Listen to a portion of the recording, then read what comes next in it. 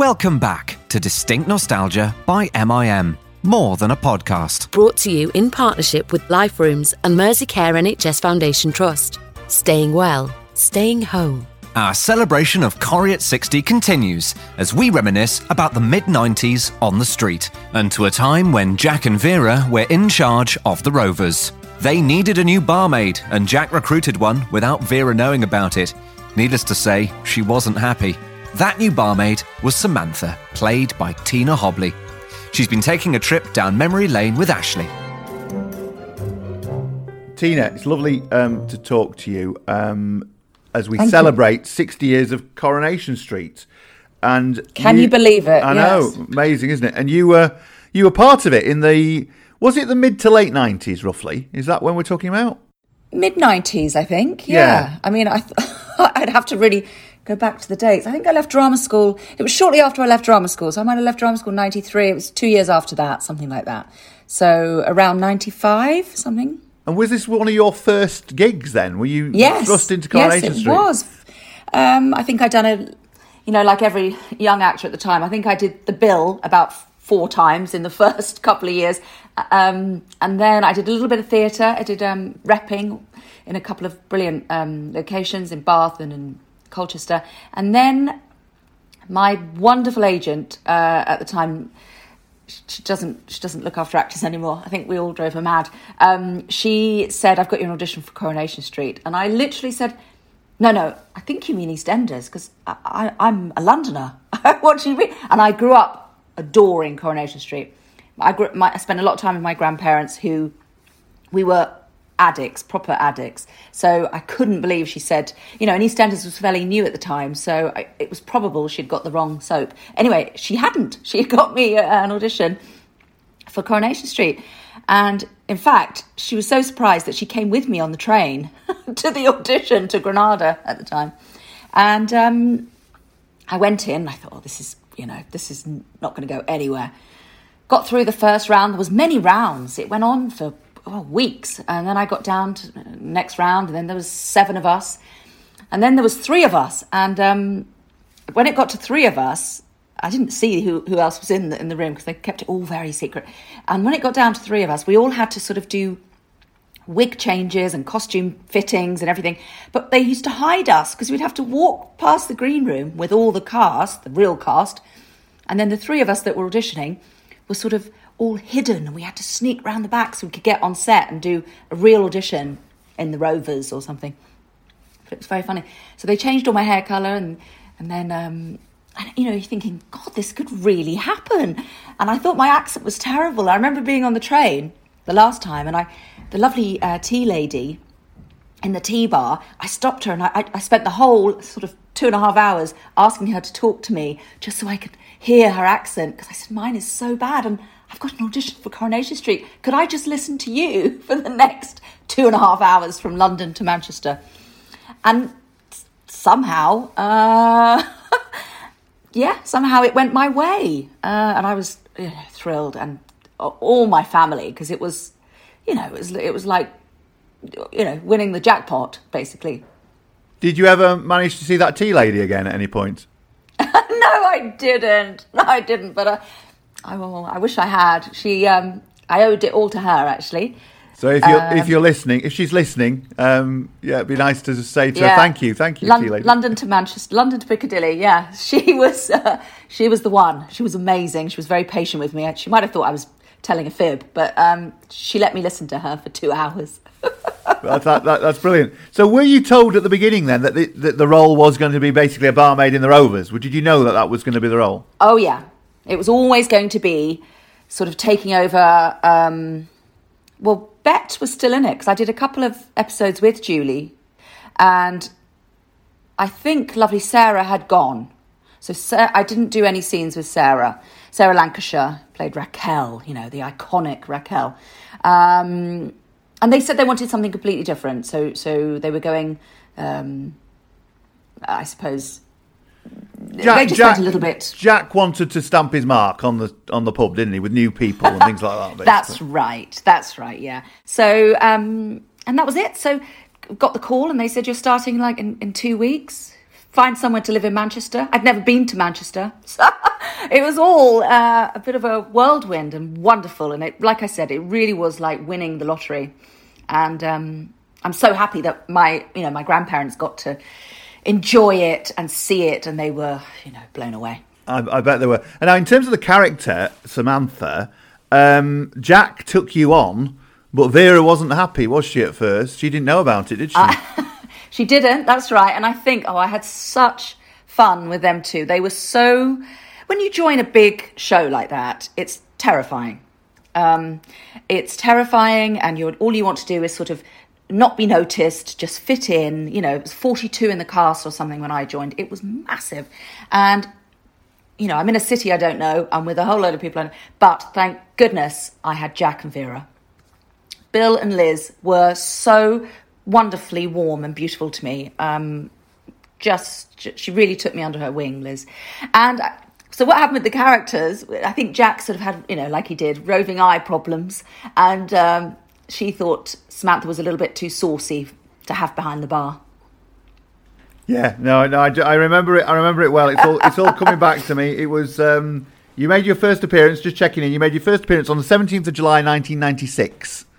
So it was nice. Not bad. You're right. It was it was the middle 90s. You're right, absolutely.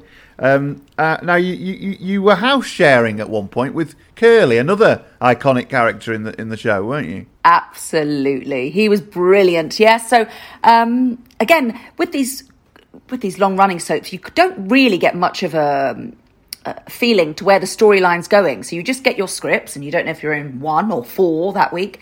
At the time, it went to 4 while I was there, and you would never really know where your character was going. So one minute she was living with Curly. So I thought, oh wow, this is great, because he had big storylines at the time, and I thought, what a great character to hook up with. So we had some great fun.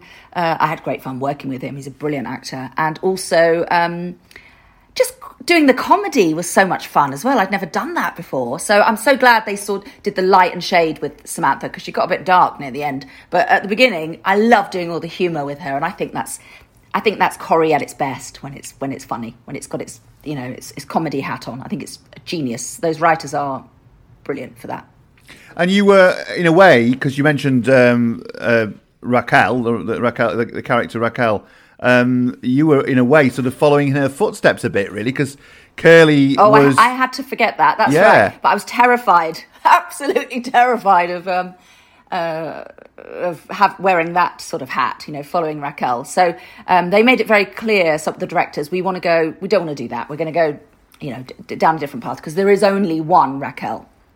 Yeah. And I think they'd had it. So you couldn't... So to have her as a biker chick, completely the opposite to girly Raquel, you're right. And living with Curly, you had all that history of Raquel and everything, and his heartache and heartbreak. And Samantha was completely opposite, a little bit tomboyish, a bit sort of no one could touch her, a bit Ice Maiden, I think. And, completely opposite. So, and... obviously nothing romantic between Curly and Samantha, if I recall, but great roomie mates, Yeah. But inevitably you were going to be partnered up with somebody, and of course it was Des Barnes, wasn't it? That was Now, do you know, that was a dream come true for me, because I had a massive crush on Des Barnes over the years watching the show. I couldn't believe it when they said, you're going to be paired up with him. So... it got better and better, this job. And what was it like working with Phil Middlemas? Phil Middlemas, absolutely. Yeah. I've worked with some fantastic actors and had such wonderful. I wish I could remember a lot of it, but it's only now talking to you. We had such fun. I think he had to keep reminding me, though, on set. That he wasn't really my boyfriend, because I was really into it. We had such a laugh, we really did, and I think it worked really well. Actually, I think the audience got behind that Samantha and Des storyline. Yeah. Yeah, no, I think you're right. I think they did. What about the character as well? You say she was a biker chick and all this. Were there elements of you in her? Did you bring some of you to the character as well, do you think? I think you have to, even without knowing it, probably. She was much more I'm really shy and quite introvert, and she was not shy and very sort of vocal about how she felt. Again, all those strong lady characters in Corrie usually are. And I wasn't. So when I used to get the script, I'd go, oh God, I'm going to get to speak like that to someone, you know. So bits were, when they're very fast turnovers, as they are on soaps, of course, I mean, you have to bring a bit of you, but her strength and her sort of gun-ho-ness was not me, no. So jumping off the bike and, you know, tipping up with a leather jacket saying, I hear you're looking for a new barmaid, would never, that was not me. That was all Samantha, yeah. So she had a lot of balls, and I'm not sure I do. And as a fan, somebody who'd actually watched the show, you must have been stood there behind that bar in the Rovers. And every now and again, there'd be new people coming in, and it must have been quite surreal, really. I mean, can you remember any particular encounters with particular characters who were big ones for you, ones that you thought, oh my God, it's, you know. Yeah, well, of course, you know, Ken, I mean, I felt like I did it for about nearly 3 years, and I felt like I was in Madame Tussauds most of the time, especially with the people that I grew up with, you know, that I was a little girl, and Ken was in my whole life for the last 22 years or whatever it was. And there he was, and he's chatting again, such a gentleman. And I used to sometimes get the train with lovely Sue, and Barbara, who ran the sweet shop, Barbara Knox. And Sue Nichols, you mean? Sue Nichols. Pardon? Sue Nichols you're talking about? Yes, who I adored. Loved her, because she lived in Hampstead. So we used to share the train, and we'd have a meal on a Friday night. So she was sort of my London pal. Fabulous. I think she's up here now. She actually lives, because I'm in Manchester, I think she lives right in the centre of town. I think she decided to adopt Manchester and stay up here. Which a lot of them do. Well, that journey can really get to you. A lot of them do eventually, don't they? Because it's like if you're in it for a long time. So you were in it a relatively short time in many ways, but actually still a long time to make an impact as a character. And as you say, you had a lot of fun and things, obviously working in the Rovers, but then things did turn sort of dark towards the end kind of thing. You obviously, as an actor, you want to do serious stuff, but how did you feel about those roles? I was a bit lost then when those scripts started coming through, because I was like, because for me, the essence of Corrie was the comedy and the having a laugh with as in the characters, you know, all the banter in the pub and all the banter in the... So when they started going down... I actually don't even remember what storyline... She started... I can't even... Oh, then there was a new character. Matthew Marsden came into it, and I think she had an affair with him, and then Des got upset, and then I think she stole someone's cat, or... I don't... It went really odd by the end. And then, of course, Denise Welsh's character came in, didn't she? Yes. And that posed a rival for you with affections with Des. Right. Yeah. Forgot that. Thank you. Is that what happened? Yeah. So she started stealing him away from Samantha. Is that it?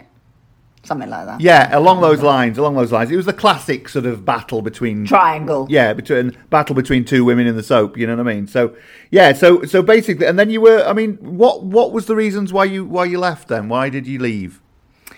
Well, it was like I said, it was my first sort of gig, and I sort of thought that you were supposed to do lots of gigs as a young actress, you know, and that was it really. I thought that was quite a long time. I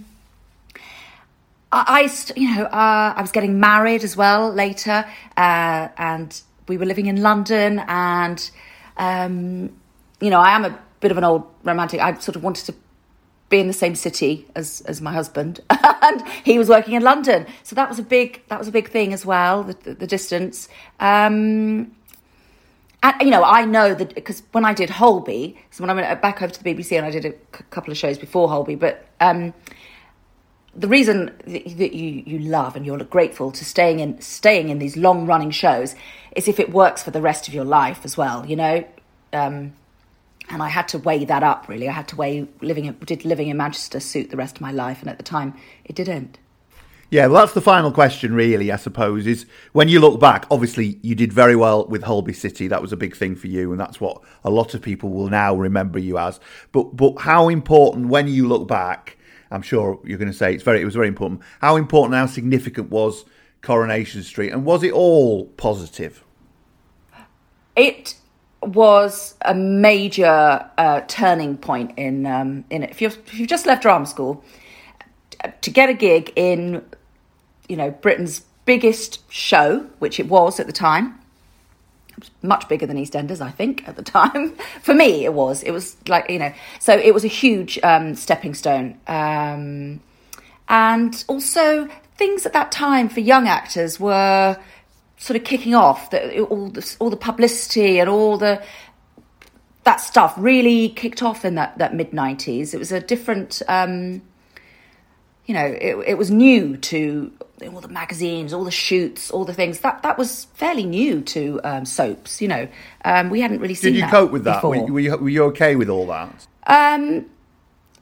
I still think they were brilliant. Oh my God, they had because I think they knew it was coming, but I think we were the first hit by how intrusive it can be if you're not ready for it. They had a great press office though, but I think it was a bit of a wake-up call for everyone. It was a bit like, whoa, God, these soaps are, press-wise, they're very powerful. And nothing has really been like that. I mean, Hobley's wasn't like that. Even if it's a big show, it's not as in people, it's more of a drama. So therefore, I don't know. Soaps at that time in the mid-90s attracted a lot of press, and it could, at times, very, very challenging, yes. Absolutely. And do you think Samantha could return? Do you think Well, why not? I mean, I can ride a real bike now. I wouldn't have to get a stunt double. My husband is a bike freak. So for my birthday last year, he did buy me bike lessons. So now I can ride dirt bikes. So who knows? She might don her leathers and jump on the saddle and ride up the cobbles. I'd love that. And there are characters still there, of course, who remember you, aren't there? Obviously, there's Rita and there's Audrey and there's Sally and people who will remember lovely you. Sally. Yes. Somebody could take you under their wing. I'd love that, yeah. I mean, my accent was really dodgy. I'd have to work on that. Maybe she's gone to live in New Zealand for a while or something. I was sort of very apologetic to how awful my Mancunian accent was, but that's all right. You can get tutorials now, can't you, for dialects? So I'd brush up on my Manchester accent. Well, I'm from Yorkshire, and to be honest, when I grew up as a kid, I always thought that the accents in Coronation Street were a bit of they were, in inverted commas, northern. Do you know what I mean? Yeah, it was very a bit general. Yeah, exactly. Same in Emmerdale, to be honest, I think, So, brilliant, fantastic. It's been lovely to talk to you. I'll let you go. But thank you very much indeed. Take care. Lots of love. See you later. Bye. Bye-bye. It's been on our tellies for 6 decades, and we're big fans here at Distinct Nostalgia. And we're so passionate about our love for Corrie that we've put together some real treats for our listeners as we delve into the show's history this December. I was supposed to be both at university, and he was trying to sort of break out of this little backstreet world to better himself, really. It wasn't usual for people from a street like Coronation Street to go to university. He changed the mould. And of course, people were in those times. They were beginning to go to university. We're right back to the very first episode with Ken Barlow's very first girlfriend and Alan Rothwell, who played Ken's brother, David Barlow. Coronation Street went out live to start with. Oh, right, yeah, of course. Well, that was terrifying. Yes, yeah. You had to do a half an hour of television. Yes, so get it right. And get it right, yeah. Staying in the 60s, and Kenneth Cope tells us how wooing Violet Carson, Ina Sharples, landed him a role in the show as Minnie Caldwell's lodger, Sonny Jim. She got me under the viaduct and started shouting at me, pointing a finger and saying, "Get out, go away from here. People like you don't deserve to be here. Get out and never come back, never come out. Go away. And our heads got closer and closer and closer till there's a slight pause, and I said, "Give us a kiss." And it just brought the house down. Everybody, the whole crew just laughed their heads off. From our own archives, we bring you never-before broadcast anecdotes from Jean Alexander and Betty Driver. There was Ena Sharples, Margot Brandt that played Minnie Caldwell, me, Julie Goodyear, Jean Alexander that played Hilda Ogden, and we all used to be together and do scenes just of conversation, which I miss now. We should do more of that. Meanwhile, Amanda Barry and Chris Bisson remember their time on Coronation Street. I went in initially into the shop, Jim's Cafe, as it was then. I was invited in there to sack Pat Phoenix. You know, I was actually leading lady in the West End and doing my best, but actually going in there to do. Now you talk about nerves. She was the leading lady of Coronation Street, wasn't she? But it wasn't that. It was that. It was unreal. It was surreal. Everybody says it, and it's true. You're completely surreal to go into there and go. You couldn't concentrate. You were going, concentrate a man that is not Elsie. It is Elsie Tanner. It's Elsie Tanner. I'm talking to Elsie Tanner. I don't know what I'm going to say next. I'm just, this is what you do. It was like being very in the middle of a dream, and you're going, concentrate, Amanda, you are still supposedly an actress. Get on with it, yeah. We'll also have interviews with Julie Hesmondhalgh and Bruce Jones and many more. And we've a very special dose of Distinct Nostalgia's Mind of the Month quiz too, as we put Corrie superfans to the test on their knowledge of those 6 decades, with some rather special guests asking some of the questions. Hello, I'm Thelma Barlow. Hello, I'm Stephen Arnold. I'm Philip Lowry. My name's Nick Cochrane. Hi, I'm Martin Hancock. Hello everybody, my name's Madge Hindle. Make sure you join us for all the fun, and don't forget to trawl our archives for loads of other Corrie interviews. Thelma Barlow, Steve Arnold, Nick Cochrane, Chris Quinton, Chloe Newsome, Philip Lowry, Sherry Hewson, Madge Hindle, Martin Hancock, Tupeli Dorgu, stars from every decade of the world's longest-running drama serial. Celebrating Corrie at 60, this December, from Distinct Nostalgia. And stay tuned to Distinct Nostalgia over the coming days as we continue to celebrate Corrie at 60. And again, don't forget, all these great interviews are still online by scrolling through the Distinct Nostalgia player at distinctnostalgia.com. There's literally hours of Coronation Street nostalgia there. Thanks for listening, and we'll catch you next time. Distinct Nostalgia is brought to you in partnership with Life Rooms and Merseycare NHS Foundation Trust. We've lots of activities for you to do at home at liferooms.org. Staying well, staying home.